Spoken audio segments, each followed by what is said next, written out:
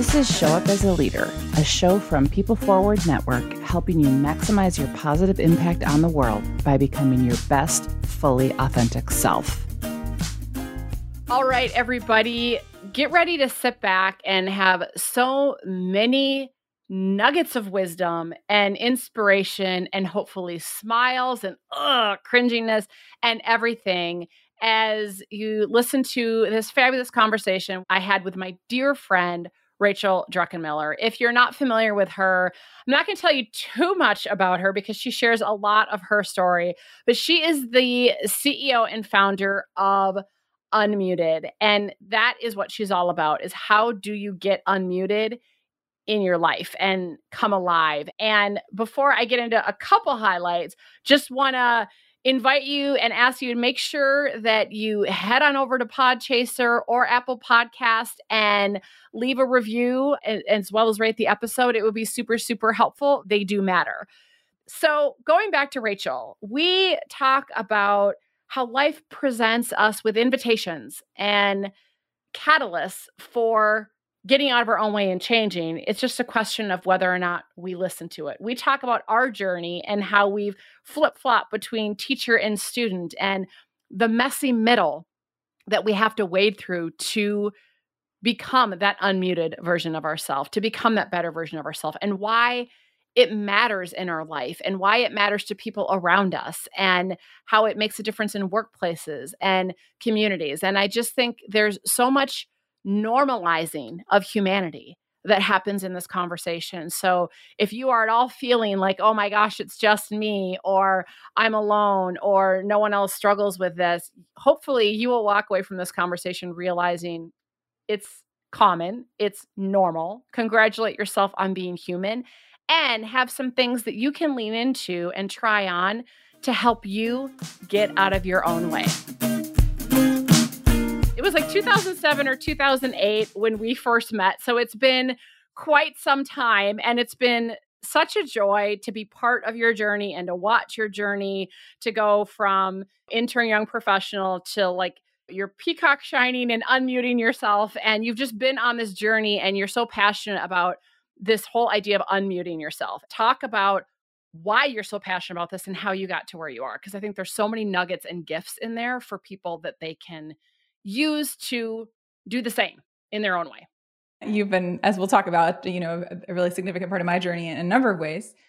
And I think about the fact that the thing that is often a source of our pain, the problem that we face or that we approach in our life, is often the thing that becomes what we're meant to pursue. And so for me, the reason why being unmuted is so important to me is because I know the pain of what it is to feel muted and silenced. Often self-imposed. Some people feel like they're silenced by others through a different number of reasons, right? It might be something related to abuse. It might be something related to someone like literally saying you're too loud, you're too much, and getting that message at some point in life that you just need to tone it down and keep it in and be small and don't be extra. Some people get that message like very explicitly.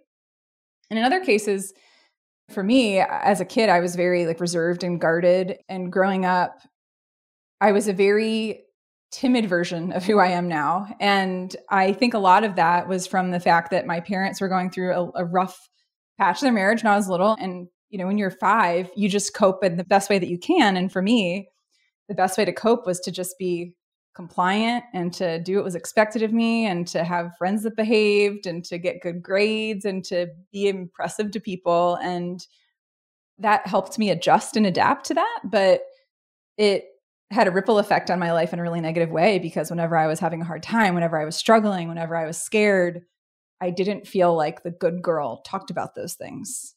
Or if I was angry, if I was sad, no, those are not permitted. And so for most of my life, I just kept those things on lockdown and just decided internally it's not allowed.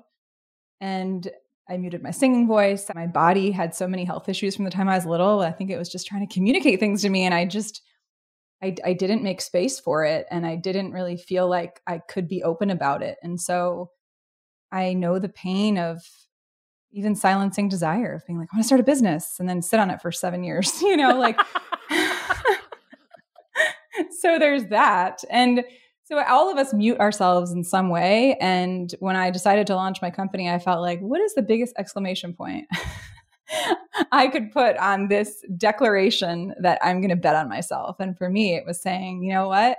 Not only am I doing this, I'm doing this in a bold way, the way that I want to, in a way that is fully expressed and joyfully alive. And for me, that's what it means to be unmuted. That I love that on so many levels. And it's like, I coach people each and every day that they've got their own version of that. And you can say to them, own your magnificence or step into your greatness. Or, I tell people, stop telling yourself stories that keep you safe and small. But the reality is that to say it and hear it is not the same as going through the messy middle of what it actually takes to believe it and do something. So tell people a little bit about how you waded through the messy middle. You alluded to, it took me 7 years to do this. Share a little bit about some of those key points on your journey, because I think that's super impactful. Well, here's the thing that's interesting. People sometimes ask me, like, when did you get unmuted? As if there's one moment. To your point, it's cumulative, right? It's like happens over time. It's a continuum. And the interesting thing is, I think there's certain aspects of our lives where we might feel more muted, and there's other aspects where we don't. So growing up when I was in school, one of the things I always felt unmuted about was because school was a safe place for me. Home wasn't necessarily always a place where I felt like I could be myself. At school, I kind of knew how it worked. Like, you do a good job, teachers like you can succeed here. It was a clear path to success. And so if I knew an answer to something, I would be the first person to raise my hand. I wouldn't hold back. I wasn't shy about that kind of stuff. And I decided when I was a sophomore that I had a very strong sense of justice from like a very young age and fairness. And there was a summer reading program that we had that was just awful. And it made everyone hate reading, which I loved. I grew up loving reading. That was like my source of escape, was books. And I thought to myself, everyone complains about this every year. Everyone complains about how like this program sucks and how they get to the end of the summer. We had to read a book 1,000 pages long by James Michener about like the land history of the formation of the state of Colorado. And as a 14-year-old, like, who's going to really? Well, that sounds really enlightening. I'm selling it. I know. And I forget, Centennial, book's called Centennial. Terrible. I mean, it was a great book. He's a fantastic writer, but not for a 14-year-old. And then we'd come back from the summer and we'd be tested on all this stuff. And I was like, and then everyone would read all the cliff notes just so they could pass. And I was like, this is ridiculous.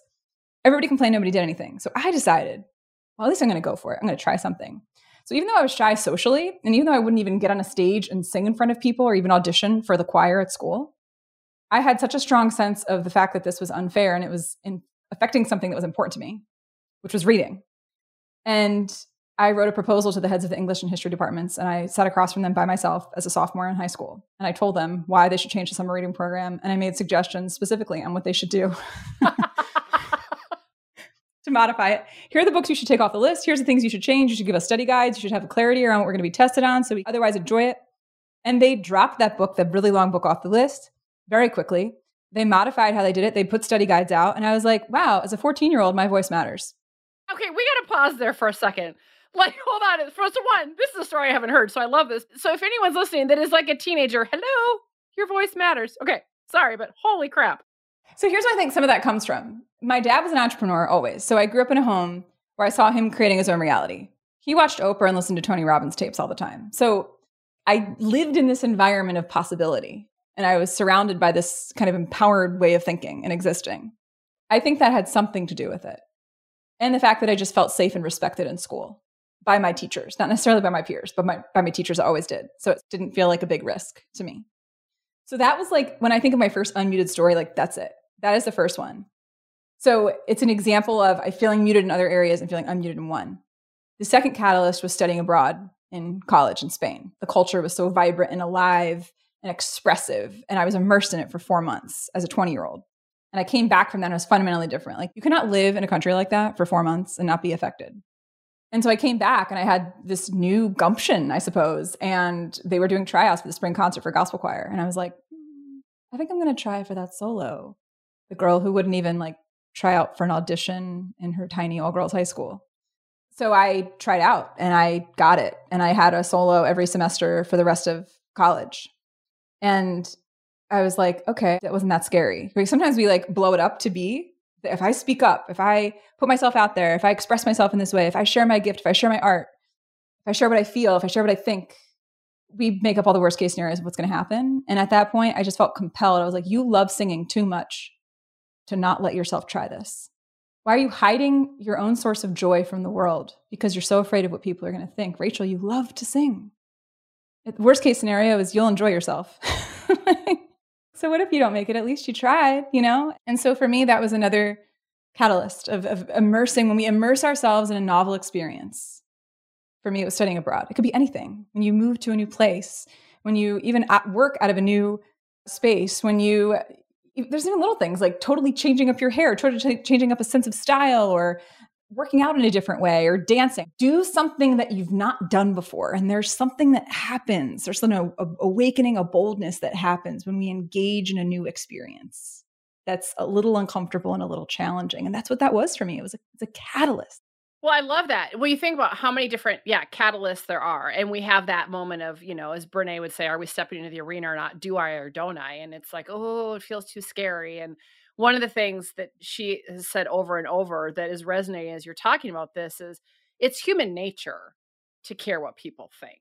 But when we're defined by it, we lose our capacity to lead.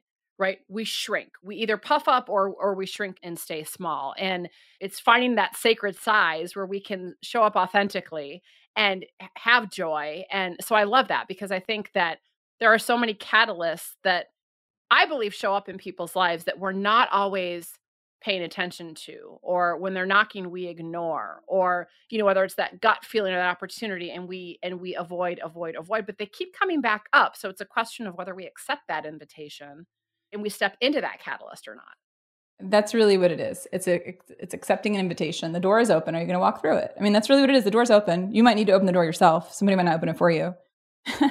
You might need to open that door yourself. You might have to kick it down with both feet. You might have to, So it's just been this iteration. And so many of us mute our bodies. Our body sends signals and we suppress and we don't give our body a voice. And if we don't give our body a voice long enough, then it might shut down or start acting up or misbehaving because it doesn't feel heard. And that was so much of my experience too, of surgeries and medications and procedures for much of my childhood on my ear, nose, and throat, digestive issues, which I connect to muting and silencing myself. It's not lost on me that I had acid reflux for it over a decade, which is like a fire in your belly. And so much of it's that component too that we just don't pay attention to. And I started to pay attention to my body and remove certain foods. And I started to notice I felt better. And I've become so much more attuned to these different aspects of my life and these different invitations. And so much of that, one of those led to our reconnection in 2017. So let's talk about that a little bit. So I know that when we first connected, you reached out to me and was just like, I think it was like an informational interview over the phone or something. And I was like, sure, whatever, right? But yeah, then we reconnected in 2017, something like that, at a conference, and you had just gotten the WELCOA award and we were talking about stuff. And then for me, the pivotal point was, as our friendship and relationship and collegialness, if that's a word, grew. I remember us sitting at a conference and I was in the middle of my immunity to change coaching certification. And I was finishing up with my practice client and we had to have a portfolio client to wrap it up. And I just remember we were sitting there talking and I looked at you and I was like, well, here's a random idea. Do you want to be my portfolio client and help me finish the certification? I wonder if it would help you. And you talk about a catalyst or a door opening and you're like, sure. And little did we know that the journey began. So talk a little bit about what you learned about yourself in that process and how that has also helped be a catalyst for you finally getting out of your own way and stepping into being an entrepreneur and running your own business. Because that was something that we talked about a lot. You reached out and you did not know what was going on in my life. So this is the crazy thing about invitations, right? We don't always know. The invitation that we're giving, we may not realize it's exactly what somebody needs or what somebody wants. And we're just going on an inclination or a stirring. You did not know at the time that I was going through one of the most difficult seasons of my life, which was burnout from a lifetime of being the good girl and just having that catch up with me. And I was totally burned out, Epstein-Barr virus, which is an acute form of mono. I was really sick. And you had reached out and said, I'm doing this work. And I was like, I will take anything right now, any help I can get, because whatever I'm doing is clearly not working.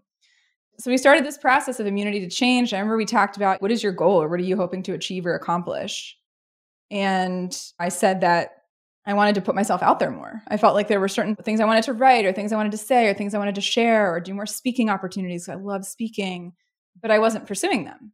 And I remember walking through, okay, well, what are the things you're doing that are holding you back? So some of the things I was doing were like, I wasn't applying for speaking engagements, or I wasn't consistently writing my blog posts, or I wasn't taking action to follow my parents' entrepreneurial footsteps and launch a business. And then some of what was behind that was I had been at my employer since I was an intern in 2006 or 7, and I didn't want to appear disloyal or, what if I put something out there and somebody rejects it and they reject me? Could I live with that? There were so many stories I was telling myself about what was going to happen if I did this thing. And then the thing that was pivotal for me that you shifted to was, what's the competing commitment? It was essentially turning those like fears into commitments. It was like, I commit to always being the best. I commit to being the only one. And it was like, I don't want to commit to those things. I remember like saying that out loud to you, like, I don't want to commit to those things. I disagree with that. I reject that. And then we got at, what was the big assumption underneath of it? And for me, it was like the big assumption was, if I'm not good enough, then I won't be worthy of love and acceptance. Like I have to be good enough to be loved. It was kind of like the underlying. Essentially, if I'm not the best, then I am not lovable. And by the way, I would say, good gosh, of the thousands of people that I've coached, that general gist of a big assumption easily is half the people.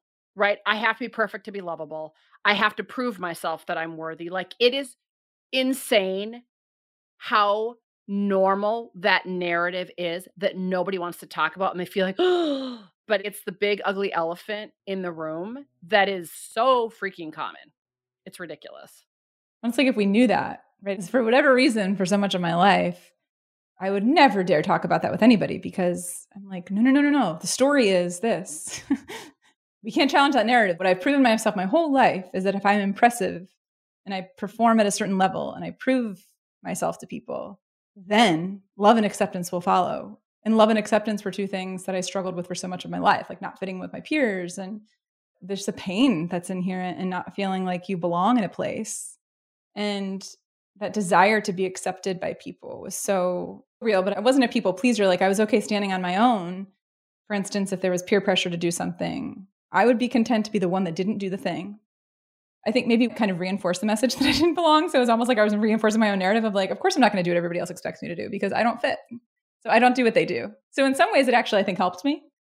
Well, and here's the thing with that. I think you hit on something really important in that many times those narratives, those stories that we create in childhood, in those formative years where it's all about love, acceptance, and belonging, that those narratives keep us safe and serve us well to a point. For some people, it keeps them safe because maybe they live in a difficult neighborhood or a difficult household or whatever. I mean, it helps them navigate and be successful in school because you and I are so much alike in that it was, for me, it was perform, stand out because you're the youngest of 5, you get drowned out. So those narratives serve you well to a point. And then we hit a point in our lives where if we take a step back, we realize, but what's the cost? Our body's breaking down, getting sick, or what's the cost? It's, I'm not living a fulfilled life. It could be we get disconnected from other people, that we ruin relationships because we can't let go of our armor. I mean, there is a cost when we don't look at, we're not 8 anymore. We have to stop letting our 8-year-old and 10-year-old self be in the driver's seat. And validate their experience. Like I remember, like I've been in therapy for 1.5 years, almost on a weekly basis from PTSD from my car accident in 2020 of getting hit by a pickup truck and breaking my back. And one of the things that comes up a lot in therapy is, she'll say something like, all right, let's talk to that 6-year-old. She's like, how old are you feeling right now? And I'm talking about something and I'll go into a certain voice or a certain posture in my body. And she's a somatic therapist. Anybody listening, if you're stuck in therapy, please look for Google somatic therapist, SOMATIC. They understand mind-body integration. So she'll look at me and she'll say, I'm noticing a shift here and here. What are you noticing in your body? How old do you feel? And a lot of the times the answer that I give is between 5 and 7. Is how I feel. So what did that 5-year-old need to hear? They're not logically thinking, so don't give them a logical response.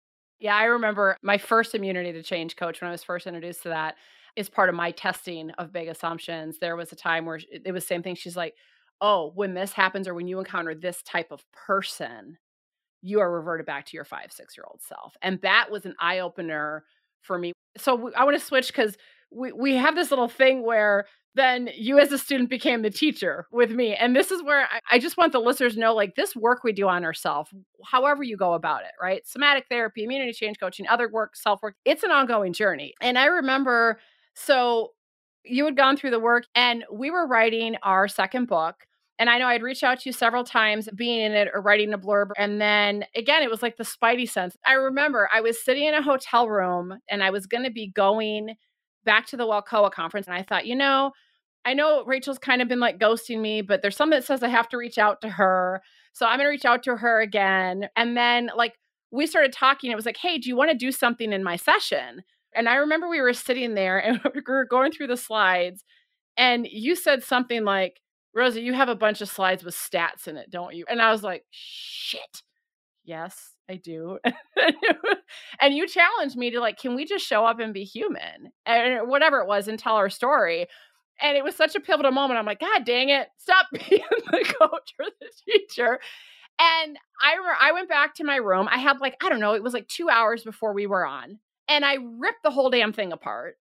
And I just minimized it. And we showed up. And I remember like the room was packed. And I'm thankful for you for is it was a reminder to me that I had gotten away from in my quest to build our business and get another book out and blah, blah, blah, blah, blah, and be the person that people go to mentor in the industry. Blah, blah, blah. It was people connect when we show our humanity because they see themselves in our stories and our humanness. So that was just such a pivotal moment for me. It was sort of like, who are you trying to prove yourself to? We know that you're smart. That's great. Now, how does this matter? Like, speak about this in a way where you're telling stories, which you have, that are going to resonate with people. Like, darn well that people don't want to see a bunch of slides with statistics on them. What I just keep coming back to and what this conversation is regrounding me in is that, one, the gift of feedback. Like, we need to have people in our lives that care enough about us to call us on our crap, right? And I am so thankful for the people who call me on my crap because guess what? I don't care how much you do this work. We're human and we're going to get in our own way and we're going to screw up. But hopefully we catch ourselves sooner each time. And hopefully we have people in our lives that will help support us and lift us and call us to greatness. So talk a little bit now about what you've been doing since you unmuted yourself and kind of the difference that you see it's making and where you're going from here. So the cool thing that happened was I was at the conference again back in San Diego. It's like all this stuff comes back to the Walcoa conference. I was back there and there was a guy who was at the bar and somebody told me that he was a speaker. People knew that's what I wanted to do. Like I wanted to ultimately leave my job and speak full time. That's what I wanted to do. And I said, oh, you should go talk to him. So I went over and talked to him. I said, hey, if there's a book you'd recommend for somebody that's getting into the space. And he said, a book called Steal the Show by a guy named Michael Port.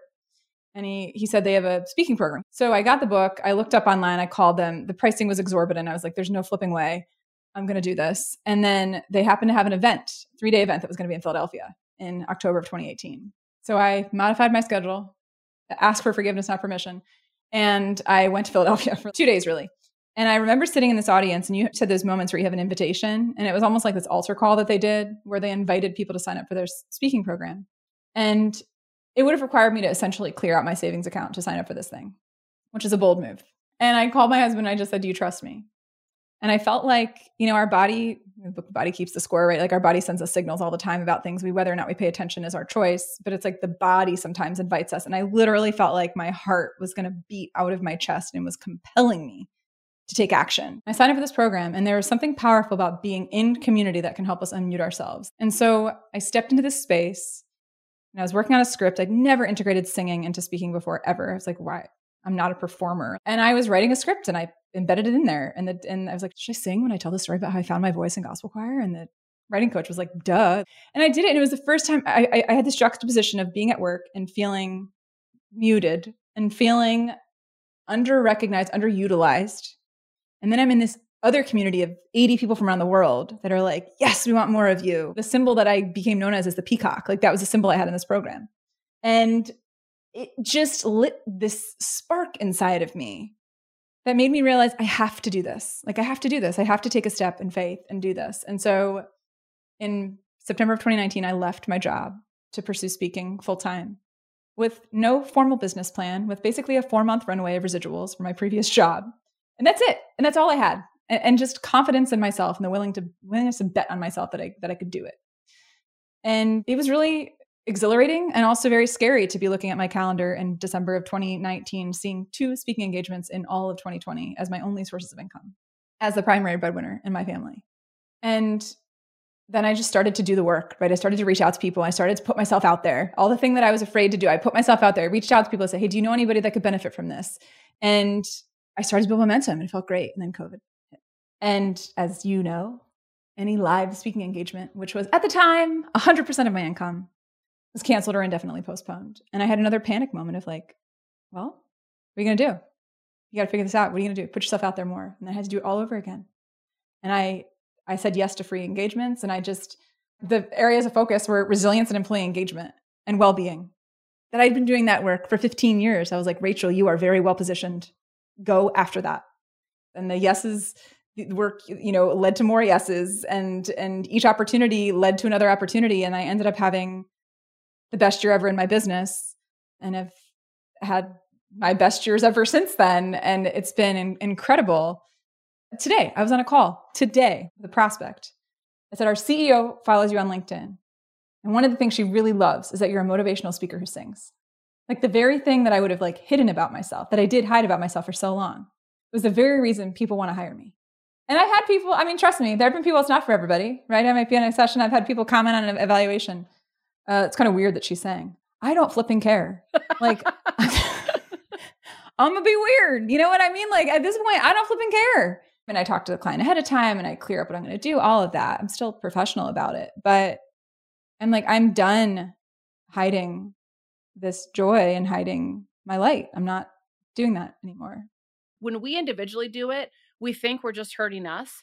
But now put a bunch of us together in a community, on a team, in a workplace, who are all showing up muted, not being our full selves, resentful, crabby. And you wonder why we have the engagement issues we have. You wonder why we have the disconnection and the divisiveness that we have in our society. Like, it's not rocket science, but it's messy. It's not a quick check the box, and it's not easy to do that work. But God, it's so necessary and powerful. And it makes so much more possible. Like, think about what happens when you feel unbridled.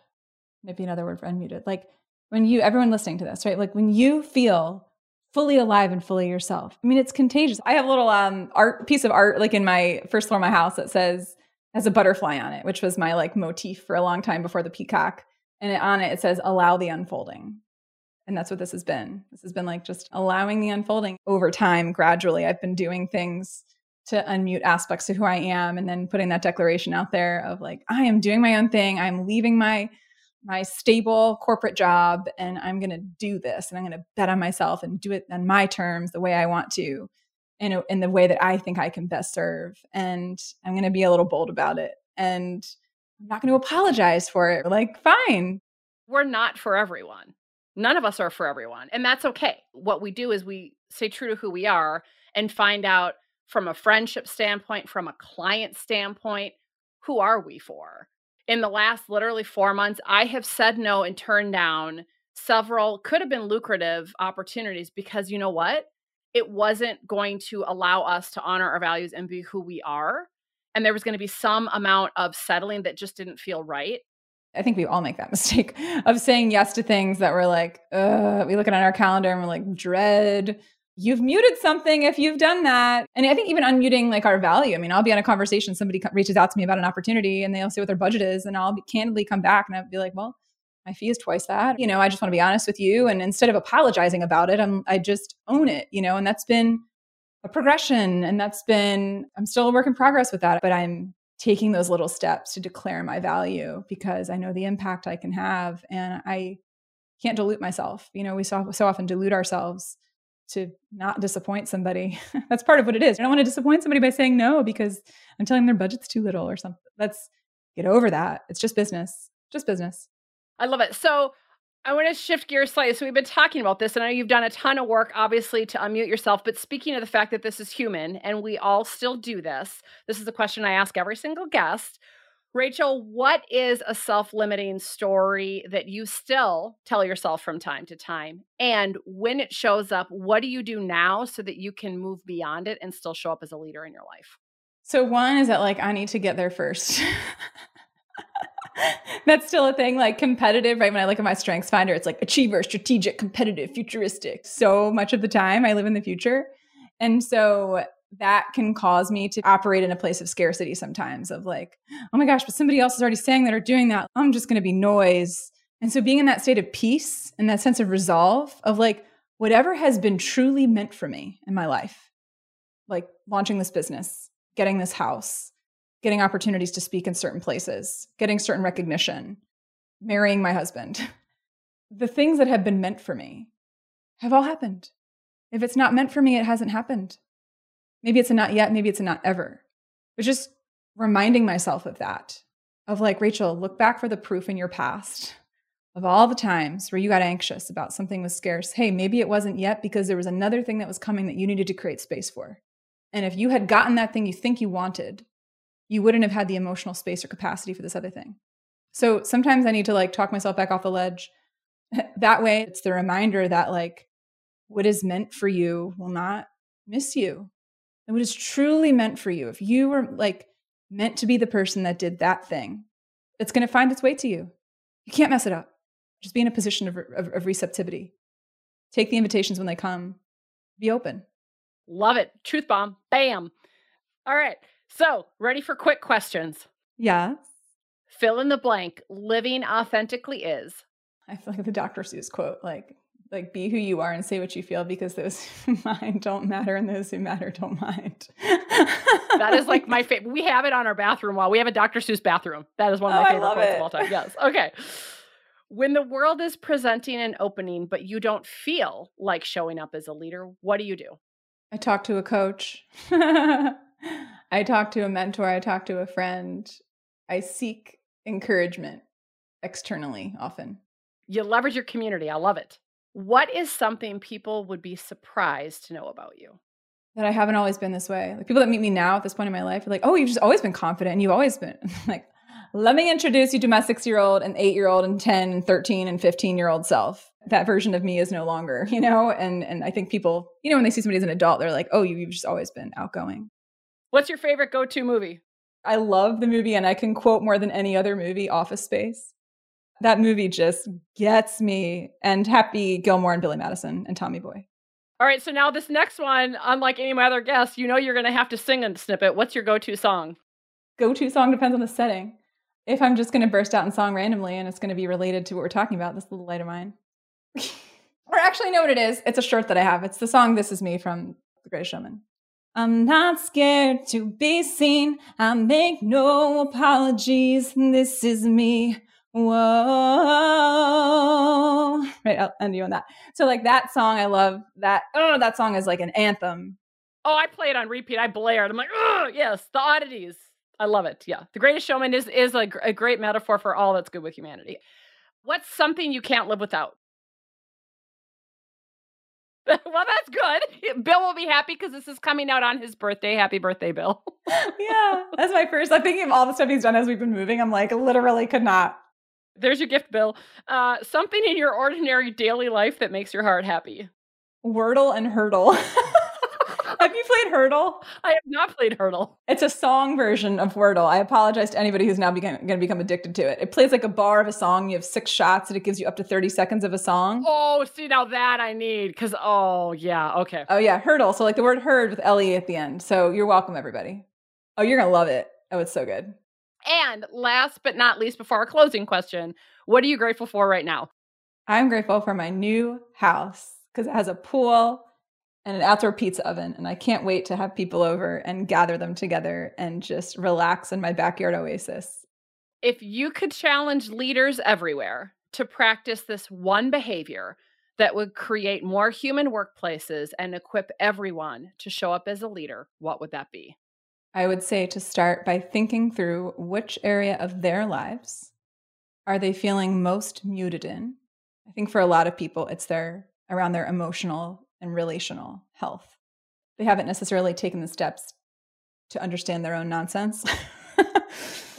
And so I think if you really want to be an effective leader, you've got to start doing the internal work. And so that might mean inviting some hard feedback, going through an immunity to change process, working with a therapist, working with a business coach, and being open and receptive to the things that you're doing that might be getting in the way of your own goodness and might be getting in the way of other people feeling safe to be their unmuted selves. And so I think if we find the courage and confidence to do it once we've done the work, it's so much easier and authentic for us to then invite other people into those spaces because we've done it ourselves. I'm Rosie Ward, and this is Show Up as a Leader. To learn more, head over to peopleforwardnetwork.com and, of course, hit that follow button.